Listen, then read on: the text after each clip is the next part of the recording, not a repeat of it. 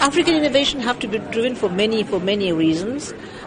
We need to build capacity. We need to address the needs of the people through all the health issues which are cropping up.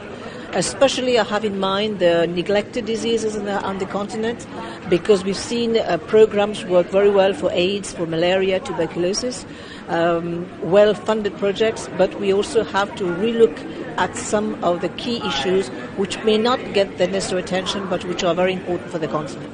And to be able to do that, we need to raise awareness, we need to help build capacity in terms of education access, and of course connecting issues like water, agriculture, food security. All these have impact on the health component.